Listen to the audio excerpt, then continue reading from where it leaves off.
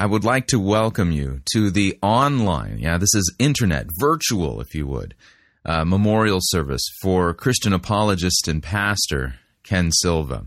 My name is Pastor Chris Roseborough. I'm the host of the Fighting for the Faith radio program and captain over at Pirate Christian Radio. A couple of quick notes as we begin. You'll notice that there is a distinctly traditional feel for this memorial service, and that's on purpose. Ken, being the person that he is, he was a staunch defender of the historic Christian faith and a critic of many of the innovative techniques and methodologies being employed in the modern-day seeker-driven and purpose-driven churches. As his friend, then, I thought it appropriate that the service have a look and feel of traditional Christian services. And it really worked well in being able to provide what I consider to be dignity and reverence in recognizing the life and work and mission of a fallen soldier in Christ. Now, as we move forward, couple of notes. There was no way to include everybody who was impacted by Ken Silva in this service. And so the people who've participated in putting this together, I want to thank them, as well as thank the people who had offered to participate in this service. There simply were too many people for the few spots that existed for this service. And so keep in mind the people who participated, that for every person represented, there are literally tens and hundreds more who could have participated. And I wanted y'all to know that. Now, another word here, and that is that since this is taking on a distinctly traditional feel to it, we will have an organist today, and the organist music is provided to us via smallchurchmusic.com, and the organist Clyde McLennan.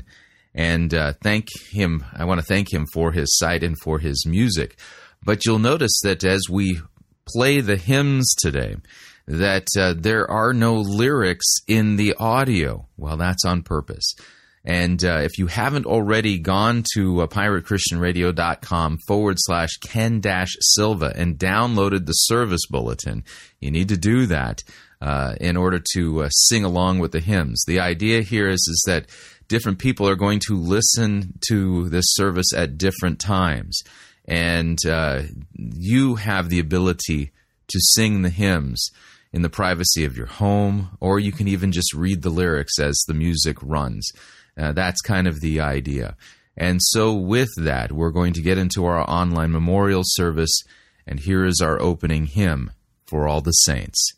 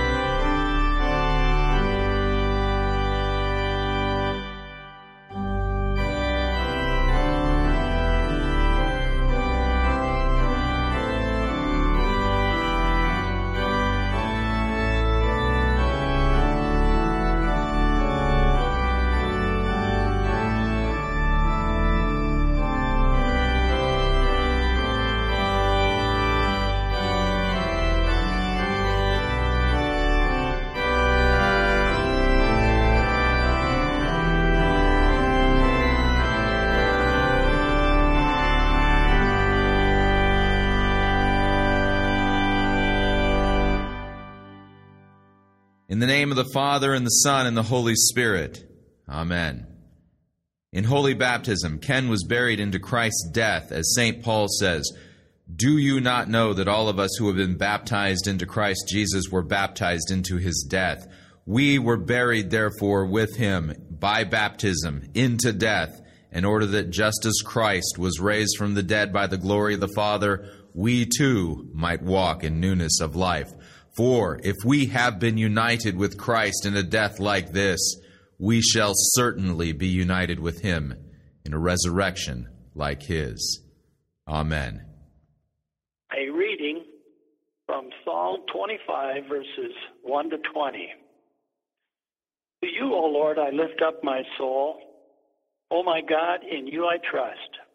Let me not be put to shame. Let not my enemies exult over me. Indeed, none who wait for you shall be put to shame. They shall be shamed who are wantonly treacherous. Make me to know your ways, O Lord. Teach me your paths.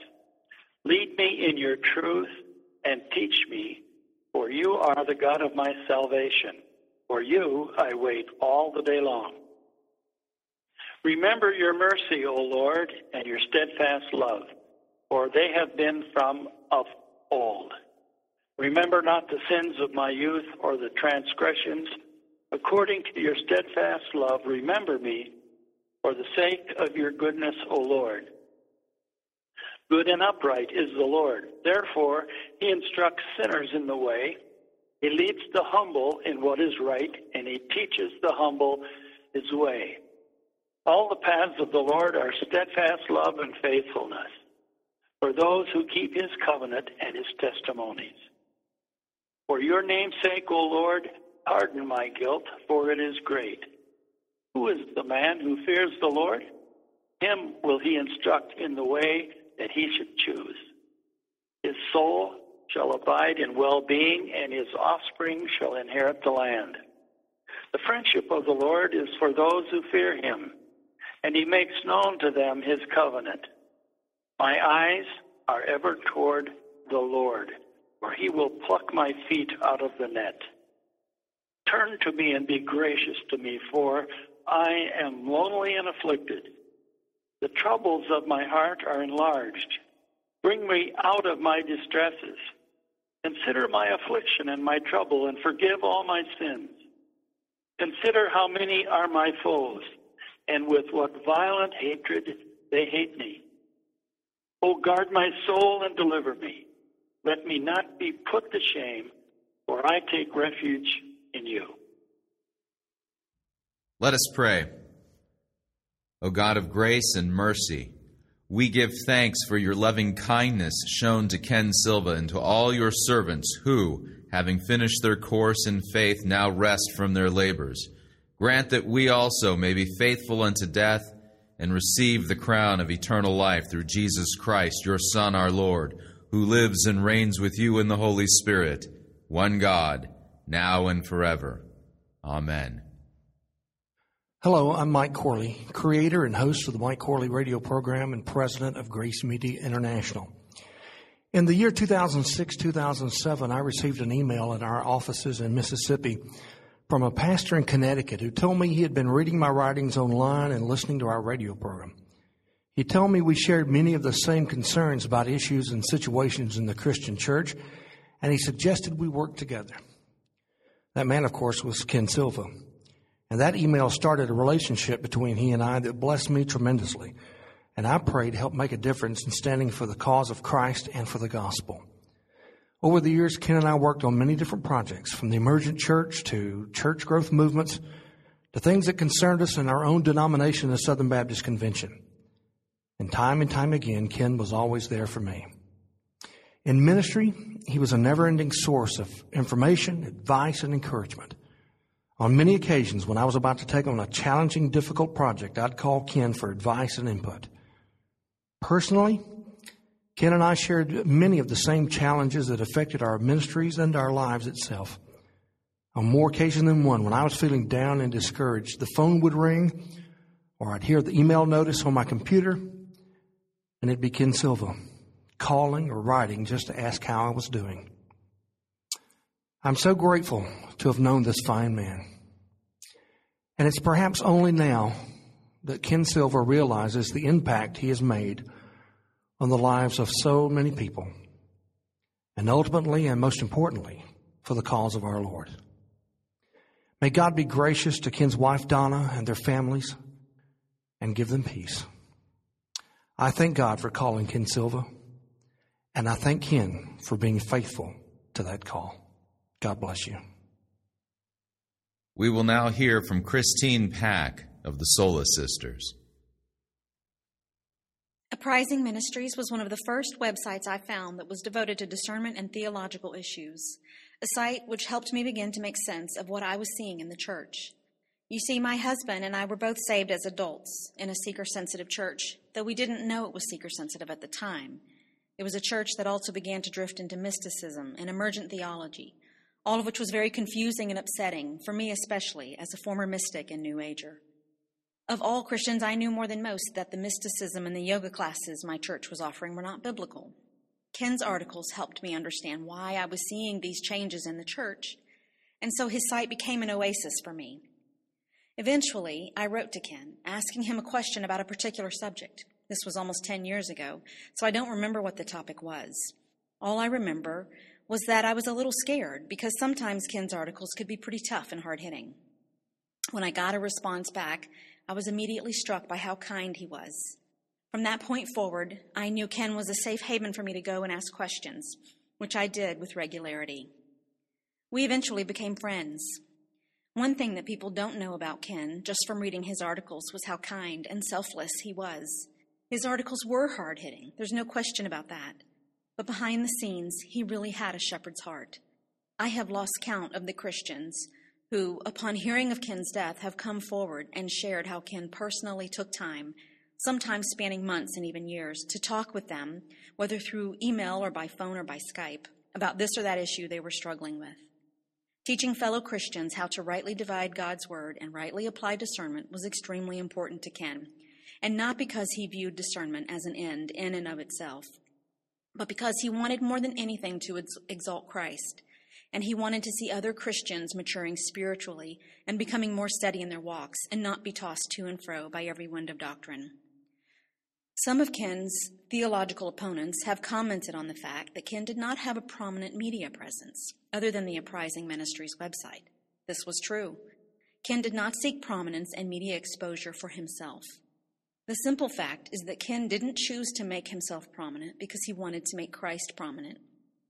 Ken did make his contact information available, and for those who wanted to contact him, he was freely available. I have now lost count of the reports of those he has helped over many months and sometimes years, and all of this done off the radar. As I said earlier, I knew that he personally helped me and a few others in my immediate circle because we were friends. But I never knew the scope of how many he had helped until his death, and Christians began coming forward and sharing how he had helped them personally, patiently, and quietly, and not in a way that was for public consumption, a true mark of a shepherd. Behind the scenes, Ken had many nicknames. Being a former high school coach, one obvious nickname for him, and the one I addressed him by most, was Coach. It was a good nickname for him, because like a good coach, he got the best out of those he was teaching. He was honest, patient, kind, committed, loyal, and he also wasn't afraid to correct or rebuke if necessary, which he did with great kindness, as a good coach should. A few of Ken's other nicknames were Ninja Ken, Big K, and Ultra Ken. That last nickname, Ultra Ken, came about when a bunch of emergents, often the target of some of Ken's toughest articles, wrote up a snarky article about a fictional discernment blogger named Ultra Ken that contained a grainy Japanese video of their nemesis, a mysterious superhero who battled emergent and other theological foes, all while wearing silver tights and showing off some impressive dance moves. After that nickname stuck, when Ken would cover an issue that he suspected might be a particularly contentious one, he would joke that he was about to go all ultra or unleash his ultra. I owe Ken a great debt. He pastored me when I needed to be pastored, and he did so with great kindness and patience. Just yesterday, I wanted to call Ken and ask him how to write about a particular topic, and I couldn't. But someday I will see Ken again, and the pain that he suffered in the last few years of his life will all be gone. There will be no more battles for truth then, no more hostile attacks from without, and no more friendly fire from within. All will be known, and there will be perfect reconciliation and peace among all of us who are in glory together as we worship our Savior. In the words of the old gospel hymn, what a day of rejoicing that will be. Our Old Testament reading will come from the book of Isaiah, chapter 25, verses 6 through 9. On this mountain, the Lord of hosts will make for all peoples a feast of rich food, a feast of well-aged wine, of rich food full of marrow, of aged wine well refined. And he will swallow up on this mountain the covering that is cast over all peoples, the veil that is spread over all nations. He will swallow up death forever. And the Lord God will wipe away all tears from all faces, and the reproach of his people he will take away from all the earth. For the Lord has spoken. It will be said on that day, behold, this is our God. We have waited for him that he might save us. This is the Lord. We have waited for him. Let us be glad and rejoice in his salvation. My name is Erin Benziger, and I run the Do Not Be Surprised blog at donotbesurprised.com. Like many, I could tell of the way the Lord used Ken in my life in a rather unexpected manner. In fact, there was a time when Ken and I could practically finish each other's sentences because of a shared focus on the Word of God. The trajectory of my own ministry would not be what it is today if not for the way the Lord ordered circumstances involving Ken. I am thankful for all of these things. But this certainly is not about me or my ministry, and in spite of this memorial service, ultimately it is not about Ken. It is, as I believe Ken would want it to be, about the Lord Jesus Christ. Anyone who professes Christ with his lips and life should desire that Christ be proclaimed in his death. The principle of he must increase, I must decrease does not become void upon a man's final earthly breath. And so it is not about discernment ministries or blogs or anecdotes. It is about Christ. God knows the degree to which he used Ken and the manner in which he used Ken. And now those of us who remain must not lose sight of the ongoing battle for the truth. Several years ago, Ken wrote about the lifeline of prayer and the Christian's tendency to neglect this important and merciful gift from God. In remembering that post, I also am drawn to remember 2 Corinthians 12:9. And he has said to me, my grace is sufficient for you, for power is perfected in weakness. It was through prayer that Paul's eyes were taken off of his own affliction and set firmly upon the Master who bought him. Without announcing his suffering, Paul simply turned to the Lord, and in answer to his prayer found that he would rather boast in his weakness so that the power of Christ could be magnified. May we all learn a lesson from the life and now the death of Ken Silva. Let those of us who love the Lord embrace our trials and weaknesses and view them as opportunities to glorify God. Therein may he be highly exalted as his power is displayed in man's frail and fallible weakness. Farewell, Ken. Your voice will be missed.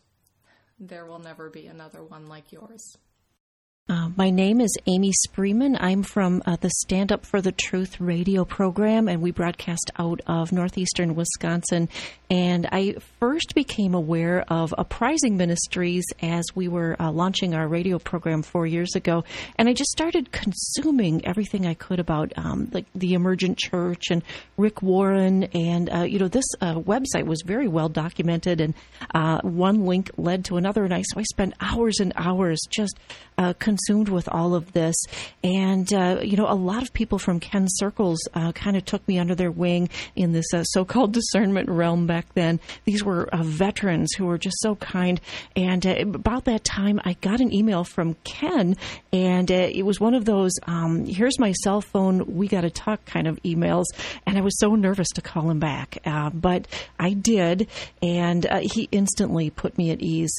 He welcomed me to this team, I guess, and he we talked for about an hour in that first conversation. We would have many more, but I was just so impressed by his passion for the church. And he told me, one thing I learned, he taught me as I report about all of these movements that he was so passionate about coming and leading the church down a very different path. He said, don't call it the church. Please call it the visible church. Make sure you don't lump all of us together, because there really is a bride of Christ, a remnant who, and we just want to be that perfect, spotless bride. We don't want to be involved in any of these things. We want to be discerning. And the thing that struck me about him, though, he was so kind and loving and caring. And yes, his work really made an impact on me and so many people. But I think his heart and his love for the Lord made an impact on me even more. So that's the attitude I always wanted to have when I do what I do. I want to make sure that my eyes are always on the Lord, and that loving kindness that I show to others really is a result of what Ken taught me. So thank you, dear brother Ken, and we will meet again.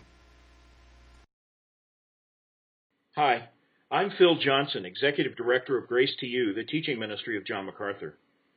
For 8 years, starting in 2005, I blogged at the Pyromaniacs blog, and during that time I had no more staunch ally and no more faithful encourager than Ken Silva. I was happy to have him as a friend, even though we never got to meet one another face to face. Ken was a man of immense courage and tenacity, and during that first decade of the new millennium, he saw very clearly the same dangers I could see were undermining the peace and the soundness of the Church of Jesus Christ. And Ken was a much more prolific writer than I could ever be, and he was a more meticulous researcher than anyone else I've ever known. And his work became a resource that I turned to again and again.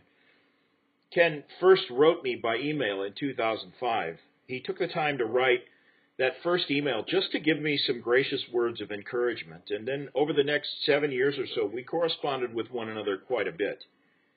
And I was amazed at Ken's capacity to see and analyze some of the underground movements that have threatened evangelical Christianity over the past 2 decades or so.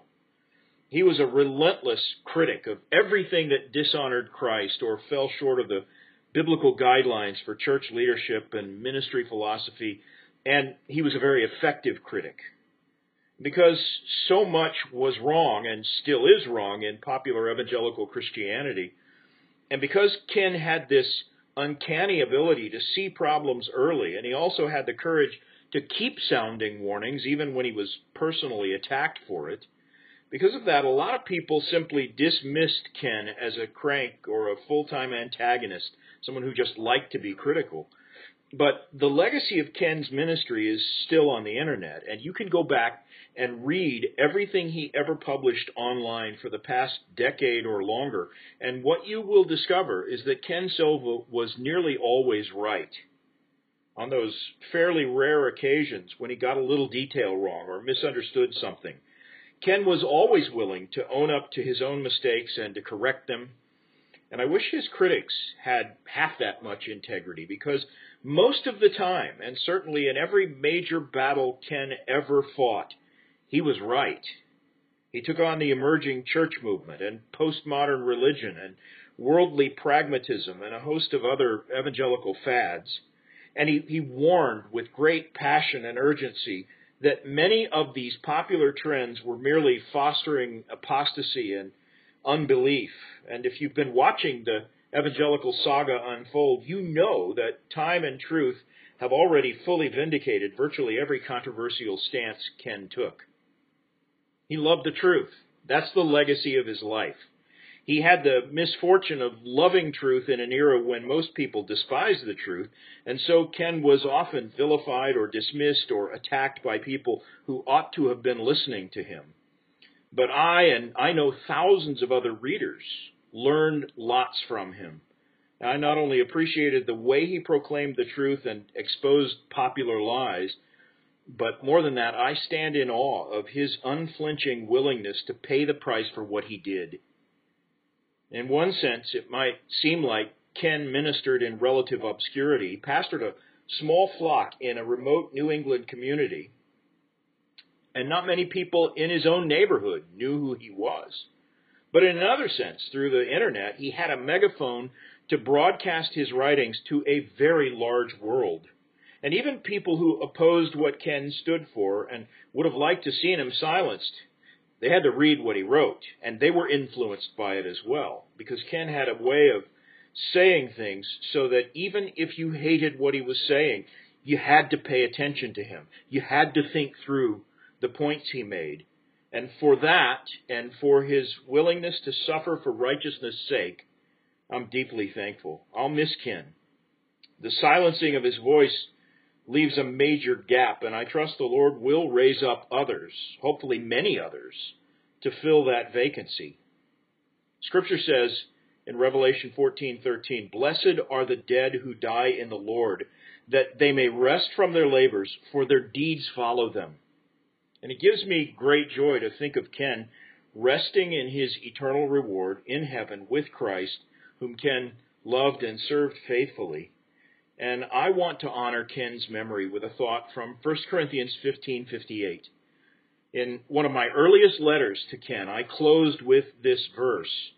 And as I look back over his life and ministry and think of the impact he has had on thousands who have read his work online, I have to say this verse distills what I think is the key lesson I've learned from Ken's life, and this states it as well as anything I know. Paul is at the very end of a long chapter where he has encouraged the Corinthians with the doctrine of bodily resurrection. The promise spelled out in verse 49 that just as we have borne the image of the man of dust, that's Adam, we shall also bear the image of the man of heaven, that's the glorified Christ.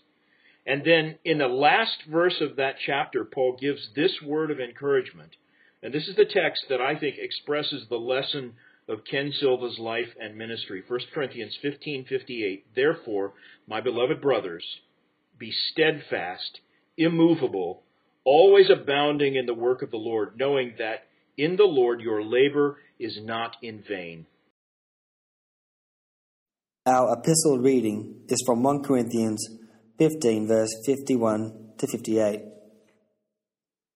"Behold, I tell you a mystery. We shall not all sleep, but we shall all be changed, in a moment, in the twinkling of an eye, at the last trumpet. For the trumpet will sound, and the dead will be raised imperishable, and we shall be changed. For this perishable body must put on the imperishable, and this mortal body must put on immortality. When the perishable puts on the imperishable, and the mortal puts on immortality, then shall come to pass the saying that is written, Death is swallowed up in victory. O death, where is your victory? O death, where is your sting? The sting of death is sin, and the power of sin is the law. But thanks be to God, who gives us the victory through our Lord Jesus Christ. Therefore, my beloved brothers, be steadfast, immovable, always abounding in the work of the Lord, knowing that in the Lord your labor is not in vain." This is Sarah Leslie. This is a brief tribute in remembrance of my friend, Pastor Ken Silva. I was first introduced to Ken Silva by way of Steve Muse of Eastern Regional Watch Ministries. It was during the early, heady days of the online blog ministries. Steve had just helped Discernment Ministries set up the Harriscope blog, and he kept telling me about Ken Silva and said I needed to connect with him because he was an expert on the emergent church. I didn't know very much about that, so I started paying attention to what he was writing.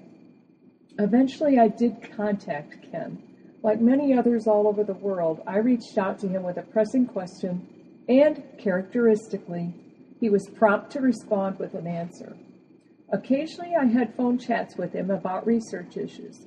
I recall predicting early on that we would work more closely together in the years to come because all of the various streams in the evangelical world were converging. His work on emergent, and he was indeed the number one expert, was intersecting with some of my research into the New Apostolic Reformation. Ken was very open about his life. It wasn't very long before I knew some of his personal history. He'd been a coach, a radio guy, a musician, a comedian, all before he became a writer, researcher, and pastor-teacher. He had an amazing life story full of interesting twists and turns of God's leading and providence. He also had an amazing aptitude for technology. He was way ahead of the curve on how to work the internet. He wreaked havoc on the emergents, who thought they ran the concession on high-tech conversations. When Ken began to listen in on them and then wrote about it, they got upset with him. And who can blame them? He played the game better than they did. Early on, Ken and I had extensive conversations about research. Neither one of us wanted to become ambulance chasers. We'd even joke about it, saying we didn't want to write an article every time Rick Warren picked his nose. Ken was a very studious researcher, and I really respected him for that. He researched with integrity, and he was a stickler for documentation. If he didn't get something right the first time, he'd fix it immediately. He even pulled down a few posts. And he was an incredibly prolific writer. How did he do it? Not one of us could even begin to compete with his output. Sometimes he'd put up 5 posts in one day, and they'd all be good, high quality, and insightful. One of the most obvious things about Ken's writing style was its blunt, cut-to-the-chase style that was often in your face. He would weave a long tale before he got to the gist of the article, but by the time you got to his main point, you'd realize he just zinged it home with a punch. Ouch. His writing style was not contentious, but contending, a subtle difference.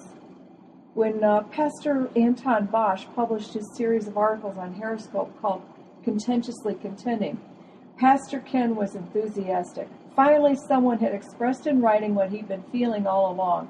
This confirmed for him that he was doing the right thing. Ken had a dedication to absolute truth in Scripture. He wanted to alert people to deception, and he was willing to expose error and false teaching and corruption in the church. He frequently stirred up a desire in others to learn the truth and seek God's ways. He even served as a good role model for others who started up blogs and websites, and we're now hearing stories in recent days about how Ken helped people get their online ministries started. Ken always had the time of day for people. He was approachable, very approachable. If you called him, he'd call right back. If you had a question, he tried to answer it. Despite his bulldog aura online, those of us who had contact with Ken knew him as gracious and warm and engaging. He had a kind demeanor and was compassionate. In fact, he often told me that it was the burden of his heart that others caught up in heresy and deception. That burden, it was motivated him to keep writing and researching. Ken worked long hours without pay or reward. His was a free will donation ministry. He wasn't in it to sell books or tapes, and he wasn't out there promoting himself. He wanted to exalt Christ, not himself. He wanted to be a defender of the faith and die to self. Many times he suffered hurt from how others in the discernment world treated him. He was meek and very mild, and not in it for its own glory. Occasionally, Ken and I would share a moment to praise God when a piece of bread that we cast on the waters would come back and bless us. This didn't happen often, but we could occasionally see the fruit of his labors. He knew that his reward was in heaven. One particular attribute of Ken's personality was his clever wit and wonderful sense of humor. When we discovered that we both shared a love of satire, we began to work together more closely. Ken and I invented new words to make fun of the weird stuff going on in the evangelical church world. It was really a silly, quirky thing that we enjoyed, and it made us both laugh. We began to have fun with it, and pretty soon Pastor Larry DeBrine joined in and began to share in the hilarity. We eventually ran a whole series on Horoscope called Neologisms for Evangelicals.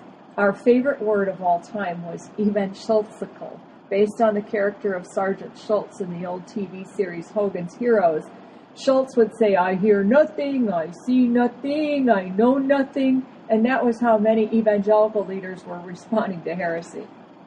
Ken and Chris Roseborough enjoyed humor and satire together, and pretty soon this caught on across the discernment blogosphere. As the state of the church waxed worse and worse, the ability to laugh and make fun of some of the bizarre absurdities gave us all some comic relief. One day, one of our discernment researchers, Kim Trewick, came up with the name Nephilim, a character based on the Nephilim end-time madness that was sweeping the prophecy circles in the church. Ken decided to do satires with Nephilim, and they were wildly creative and very funny. Well, I had 2 teenage boys here at home, and they bought themselves a Bigfoot-looking gorilla costume and began to act out Nephilim episodes. They filmed it all in a campy 1960s style of science fiction. Ken loved it and put it up on his website. Sometimes we laughed so hard we cried. The humor helped, because the world was darkening. The evangelicals were becoming more entrenched in heresies. Many of the heretical streams began converging. Ken, of course, was on the cutting edge of writing about all of it. But the darkness was something almost palpable, and we all felt it encroaching. Ken routinely posted old godly teachers, their sermons and devotionals, on his website in order to encourage the saints. It was so hard to watch and observe the hardness of hearts of the evangelical leaders, hell-bent on rushing into postmodernism, mysticism, and every other sort of ism. By this time, Ken was part of our discernment research group, and we spent a lot of time encouraging one another and praying for each other. But Ken's world was also darkening. His health began to deteriorate in noticeable ways. For a long time, he hovered near death. He did recover slowly, but he was never able to get back into the fray like he had before. His disease began to affect his eyesight, his feet, and his ability to walk. He didn't have the stamina, and he felt physically weakened. This often depressed him. He wanted to be in the battle. He wanted to serve the Lord. Ken was indeed a true warrior, fighting fearlessly for the faith. He was the most courageous and brave man I've ever known. He was tenacious, and he did not compromise. He had a shepherd's heart, and he passionately longed for people to come to Jesus and to come to the truth. This was the burden of his heart right up to the very end. In his last days, he spoke to me of his ongoing concern, grieving over the lostness of the emergent leaders that he had so often written about and even spoken with. And he was frustrated that he didn't feel well enough to write. But one interesting thing happened. Maybe it was an encouragement to him. I hope so. In the last few days of his life, there were a number of occasions when something would come up where someone would need it researched. Ken would reply, "I've already written about it." He'd patiently email links to his earlier website articles. He said he felt like he was rerunning some of his old articles, but he felt discouraged, like no one had paid attention to them the first time. I finally said to him, "Ken, you were ahead of your time. Your writing is going to be current for a long time because a lot of people who are just now waking up are reading what you wrote." And indeed, that does seem to be happening. In conclusion, I want to observe that the Lord has removed a watchman who was standing on the wall, a watchman who faithfully and continually sounded the warning about the dangers. Ken Silva was plucked off the wall. "Well done, thou good and faithful servant." Is there a message in all of this for us? Isaiah 57:1 comes to mind. "The righteous perisheth, and no man layeth it to heart. And merciful men are taken away, none considering that the righteous is taken away from the evil to come." Alleluia! Jesus Christ is the firstborn of the dead. To him be glory and power forever. Alleluia. My name is Mike Ratliff. Our gospel reading is from the Gospel of John, chapter 14, verses 1 through 6. "Let not your hearts be troubled. Believe in God, believe also in me. In my Father's house are many rooms. If it were not so, would I have not told you that I go to prepare a place for you? And if I go and prepare a place for you, I will come again and will take you to myself, that where I am you may be also. And you know the way where I am going." Thomas said to him, "Lord, we do not know where you are going. How can we know the way?" Jesus said to him, "I am the way and the truth and the life. No one comes to the Father except through me." We confess our faith in the words of the Apostles' Creed. I believe in God, the Father Almighty, maker of heaven and earth, and in Jesus Christ, his only Son, our Lord, who was conceived by the Holy Spirit, born of the Virgin Mary, suffered under Pontius Pilate, was crucified, died, and was buried. He descended into hell. The third day he rose again from the dead. He ascended into heaven and sits at the right hand of God the Father Almighty. From thence he will come to judge the living and the dead. I believe in the Holy Spirit, the holy Christian Church, the communion of saints, the forgiveness of sins, and the resurrection of the body and the life everlasting. Amen.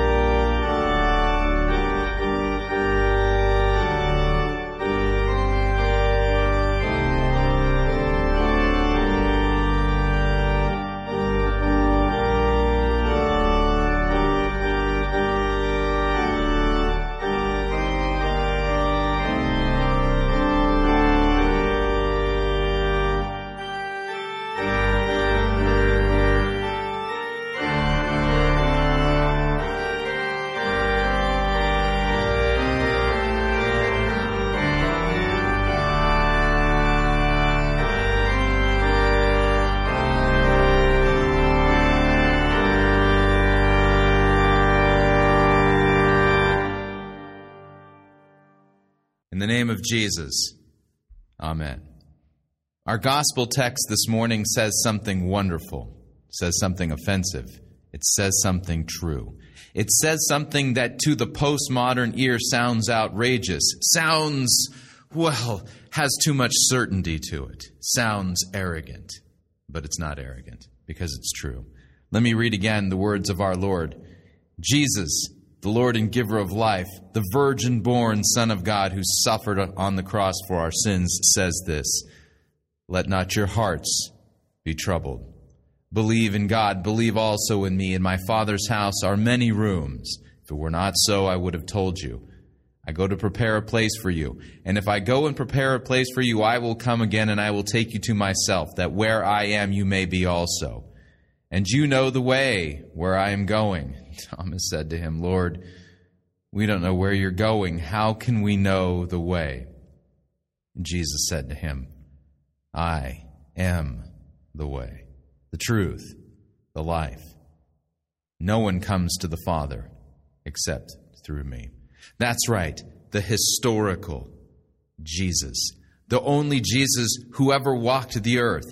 He made these outrageous claims that he is the way, the truth, and the life, that no one comes to the Father except through him. Did you hear that, emergence? You who believe in a generous orthodoxy, who believe in this nonsense that you can somehow be a follower of God or a follower of Jesus in the way of Allah or follower of Jesus in the way of Buddha, Jesus says you're wrong. Jesus says no one comes to the Father except through me. And the apostles knew this to be true. And echoing the words of Jesus in the book of Acts, they say, there is salvation in no one else, for there is no other name under heaven given among men by which we must be saved. That's right, there is no other name given. There is no other way to God. And Jesus himself, in the Gospel of Luke, commands his church to go into all the world and proclaim repentance and the forgiveness of sins. That's right, forgiveness of sins. That's what the message of the cross is really all about. For God was in Christ, reconciling the world to himself, not counting men's trespasses against them. That's right, because God made him, Jesus, to be sin who knew no sin, so that we might be the righteousness of God. Isaiah, teaching the doctrine of penal substitution, which is so offensive today to so many emergents and postmoderns, and yet it's so clearly taught, says this: He, Jesus, was despised and rejected by men, a man of sorrows, acquainted with grief, and as one from whom men hid their faces, he was despised, and we esteemed him not. Surely he has borne our griefs, and he has carried our sorrows, yet we esteemed him stricken, smitten by God, and afflicted. But he was pierced for our transgressions. Did you hear that? Jesus was pierced for your transgressions and mine. Or as the Apostle Paul says in Acts chapter 15, Christ died for our sins, according to the Scriptures. That's right. The sinless one, the innocent one, takes the sin of the world upon himself and drinks to the dregs the wrath of God in our place so that we might live. He was pierced for our transgressions. He was crushed for our iniquities, and upon him was the punishment that brought us peace. And with his wounds we are healed. All we like sheep have gone astray. We have turned every one to his own way, but the Lord has laid on him the iniquity of us all. He was oppressed, and he was afflicted, yet he opened not his mouth. And like a lamb that is led to the slaughter, and like a sheep before its shearers is silent, so he opened not his mouth. By oppression and judgment he was taken away. And as for his generation, who considered that he was cut off from the land of the living, stricken for the transgression of my people, and they made his grave with the wicked and with a rich man in his death, although he had done no violence, and there was no deceit in his mouth. Yet it was the will of the Lord, the will of Yahweh himself, to crush him. He has put him to grief when his soul makes an offering for guilt. He shall see his offspring, and he shall prolong his days. The will of the Lord shall prosper in his hand, and out of the anguish of his soul he shall see many be satisfied. And by his knowledge shall the righteous one, my servant, make many to be accounted, credited as righteous, and he shall bear their iniquities. Therefore I will divide him a portion with the many, and he shall divide the spoil with the strong. Because he poured out his soul to death and was numbered with the transgressors, yet he bore the sin of many and makes intercession for the transgressors. Did you hear that? Jesus has borne your sin. We live in a world where this good news, this gospel message is scoffed at, but not scoffed at by the world. Scoffed at by those who put on religious airs and religious pretenses and claim to be Christians, and yet they scoff at and hate and mock this good news that Jesus Christ has bled and died for our sins. And yet Jesus says, I am the way, the truth, the life. No one comes to the Father except through me. Jesus has borne the iniquity of the world upon himself and is calling all sinners to himself to repent and to be forgiven. And yet, there are those in the church who give a wink and a nod to sin, rather than telling the great news that Jesus has bled and died for sins and calling people to repent. They say nonsense like, oh, well, God blesses same-sex marriage and things of that sort. It's nonsense. It's not the gospel message. And our departed friend and brother, Ken Silva, knew this. And Ken Silva, according to the command of Scripture, the command of God the Holy Spirit through the Apostle Jude, did what all Christians, you and me included, are called to do, and that is to contend for the faith. Hear again the words of Jude. Beloved, although I was eager to write to you about our common salvation, well, I found it necessary to write to you appealing to contend for the faith that was once for all delivered to the saints. Those who think, by the way, that somehow Christianity can be modified, can be tweaked, that somehow Christian doctrine and theology progresses, and that now the Holy Spirit is doing a new thing that embraces all of the nonsense and false doctrine, false teaching, false hope, false gospels, false belief, false methodologies of our current age run amok in the evangelical church. God's Word says, Jesus says, that the faith has been delivered once and for all to the saints. The same doctrine, the same dogma, the same good news that was delivered to the apostles has been entrusted to us, and we're not to tamper with it. We're to contend for it. Because what's at stake is men's souls. If you preach a false gospel, you preach men into hell, and you do it even in the name of Jesus. But if you preach the true gospel, the good news of Christ crucified for sins, well, then you preach people into heaven, where Ken right now is, with Christ, in Christ. We continue with Jude. For I found it necessary to write, appealing to you to contend for the faith that was once delivered to the saints. For certain people have crept in where? Crept into the church, crept in unnoticed, who long ago were designated for this condemnation. They are ungodly people. That's right. Those who twist God's word, who in the name of Jesus wink at sin and say that God blesses it. God says that they're ungodly. They are those who pervert the grace of our God and turn it into sensuality and deny the only Master and Lord, Jesus Christ. They're not followers of Jesus. They're deniers of Jesus. Now, I would remind you, although you once fully knew it, that Jesus, who saved a people out of the land of Egypt, afterward destroyed those who did not believe. That's right. He destroyed them. But I don't believe in that kind of God. Well, tough.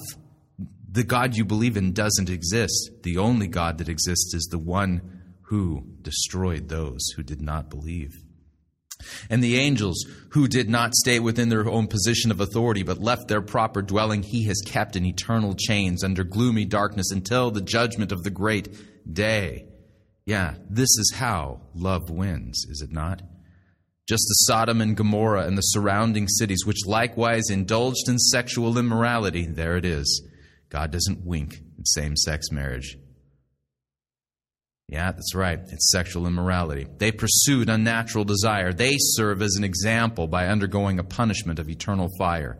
Yet in like manner, these people, who are these people? These people who've crept in, who've taken the grace of God and perverted it into sensuality, turned it into a license to sin. These people are like those in Sodom and Gomorrah. They rely on their dreams. They defile the flesh, and they reject authority. Which authority do they reject? They reject God's authority and the authority of God's word. And they end up blaspheming the glorious ones.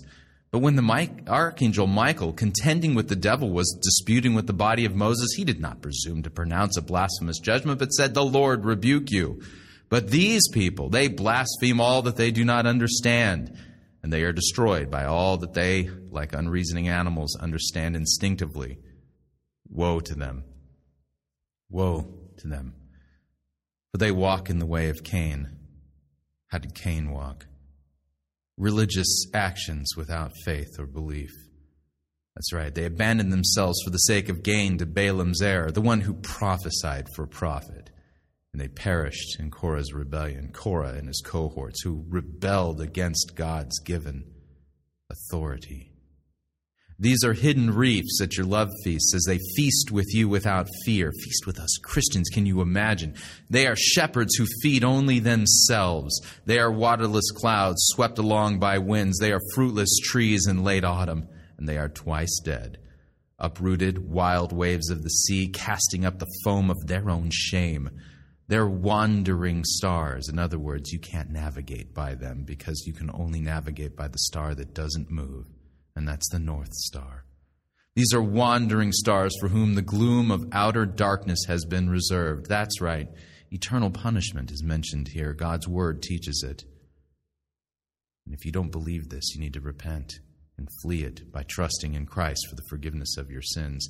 It was also about these perverted people who twist God's word that Enoch, the seventh from Adam, he prophesied about them, saying, "Behold, the Lord comes with 10,000 of his holy ones to execute judgment on all and to convict all the ungodly of their deeds of ungodliness that they have committed in such an ungodly way. And of all the harsh things that ungodly sinners have spoken against him, these are the grumblers. These are the malcontents who follow their own sinful desire, and they are loud-mouthed boasters, showing favoritism to gain an advantage." That's right. Those who twist God's word are malcontents, grumblers, and loud-mouthed boasters who follow their own sinful desires. But you must remember, beloved, the predictions of the apostles of our Lord Jesus Christ. They said to you, in the last time there will be scoffers. Oh, and they're here. They're here now, scoffing at God's word, scoffing at the penal substitutionary atonement of Christ, scoffing at the exclusivity of the claims of Jesus, scoffing at the exclusivity of the claims of Christianity, scoffing at this idea that there is a such thing as true and false doctrine. Yet, Scripture warns us about them. Yeah. You must remember the predictions of the apostles. They said to you, in the last time there will be scoffers following their own godly passions. Not following the Spirit, but following their own godly passions. And the worst thing about it is that they all claim, oh, we're following the new thing that the Spirit is doing. Hogwash. Scripture says you're following your own ungodly passions. It is these people, these scoffers, these malcontents, these grumblers, these who do not submit to the authority of Scripture, they are the ones who are causing division within the body of Christ. And Scripture says that they are worldly people, and they are devoid of the Spirit. But you, beloved Christians, building yourself up in the most holy faith and praying in the Holy Spirit, keep yourselves in the love of God, waiting for the mercy of our Lord Jesus Christ that leads to eternal life. Have mercy on those who doubt. Save others by snatching them out of the fire, and to others show mercy with fear, hating even the garment that is stained by the flesh. That's right. And this is what Ken Silva did. He unflaggingly, uncompromisingly defended, proclaimed Christ and Him crucified for our sins, and defended and contended for the faith once delivered to the saints. And by doing so, many of you listening today know that you were one of these ones who had doubts and were snatched from the fire by the work of Ken Silva, all in the name of Christ and contending for the faith and the truth of the gospel. And if you would honor the memory of Ken Silva, then do so by following in Silva's footsteps and believing and abiding in keeping Christ's word, believing that what Scripture says is true, believing and proclaiming and preaching the crucified and risen Savior, the one who is the forgiver of sins, the one who is the hope of the world, the one who is the King of glory, the one who is the Alpha and the Omega, the one who is coming soon to judge the living and the dead. Ken Silva is with Jesus. Ken Silva preached Christ. If you would honor his memory, do the same, because this is what Scripture has commanded us to do. And by Scripture commanding us, we understand that all Scripture is God-breathed. That means that God Himself, Christ Himself, is commanding us to go and be an ambassador, to announce to the world the unilateral love and grace of God, that God so loved the world that he gave his only begotten Son, that whoever believes in him shall not perish, but have eternal life. See, Ken had penitent faith in Christ, given to him as a gift, and he has not perished. He has stepped into life. We will follow him shortly. Believe in Jesus. Believe in Christ. Proclaim the truth. Defend the truth in these dark days when the scoffers have overrun the church. This is the command of Scripture. This is the will of Christ. This is what we are called to do. And this is how we would honor the memory of Ken Silva. Jude ends this way. Now to him who is able to keep you, that would be Jesus, from stumbling, and him who is able to present you blameless before the presence of his glory. That's right, Jesus presents you as blameless, not because you're blameless in yourself, but because you're clothed in the righteousness of Christ. That's what Paul says in Philippians 3, not having a righteousness of my own that comes through the law, the righteousness that is from God, that is by faith. He will present you blameless before the presence of his glory with great joy. To the only God, our Savior, through Jesus Christ our Lord, be glory, majesty, dominion, and authority before all time, now and forever. Amen. Let us pray to the Lord our God and Father who raised Jesus from the dead. Lord God, give to the family of Ken Silva and all who mourn comfort in their grief and a sure confidence in your loving care, casting all their sorrow on you, that they may know the consolation of your love. Give courage and faith to the bereaved, that within the communion of your church they may have strength to meet the days ahead in the assurance of the holy and certain hope and in the joyful expectation of eternal life with those they love who have departed in the faith. Help us, we pray, in the midst of things that we cannot understand, to believe and to find comfort in the communion of the saints and the forgiveness of sins and the resurrection of the body and the life everlasting. Lord, receive our thanks for Ken Silva and for all the blessings you bestowed on him in this earthly life. Bring us at last to our heavenly home, that with him that we may see your face in the joys of paradise.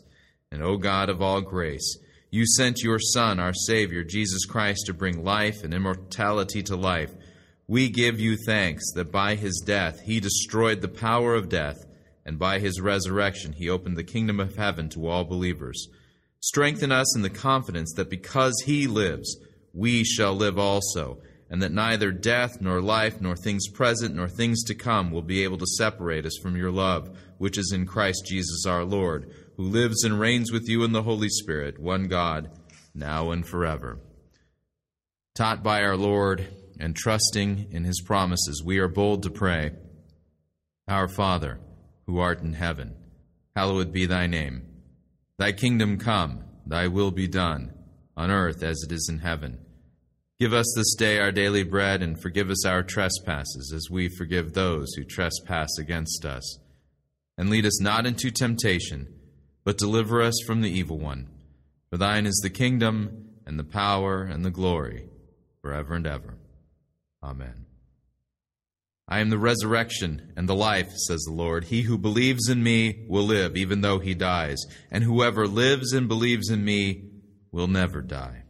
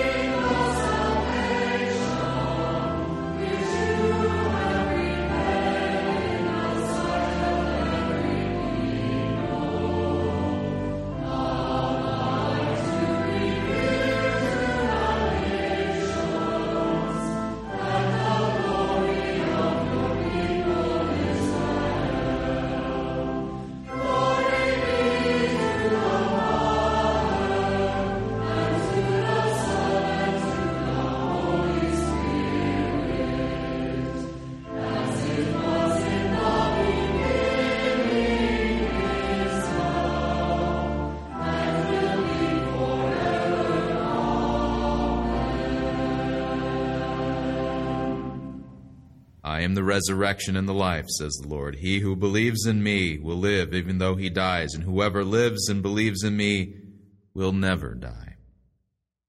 Let us pray. Lord God, our shepherd, you gather the lambs of your flock into the arms of your mercy and bring them home. Comfort us with a certain hope of the resurrection to everlasting life and a joyful reunion with those we love who have died in the faith through Jesus Christ, your Son, our Lord, who lives and reigns with you in the Holy Spirit, one God, now and forever. Now may the Lord bless you and keep you. The Lord make his face to shine upon you and be gracious unto you. The Lord lift up his countenance upon you and give you peace. Amen.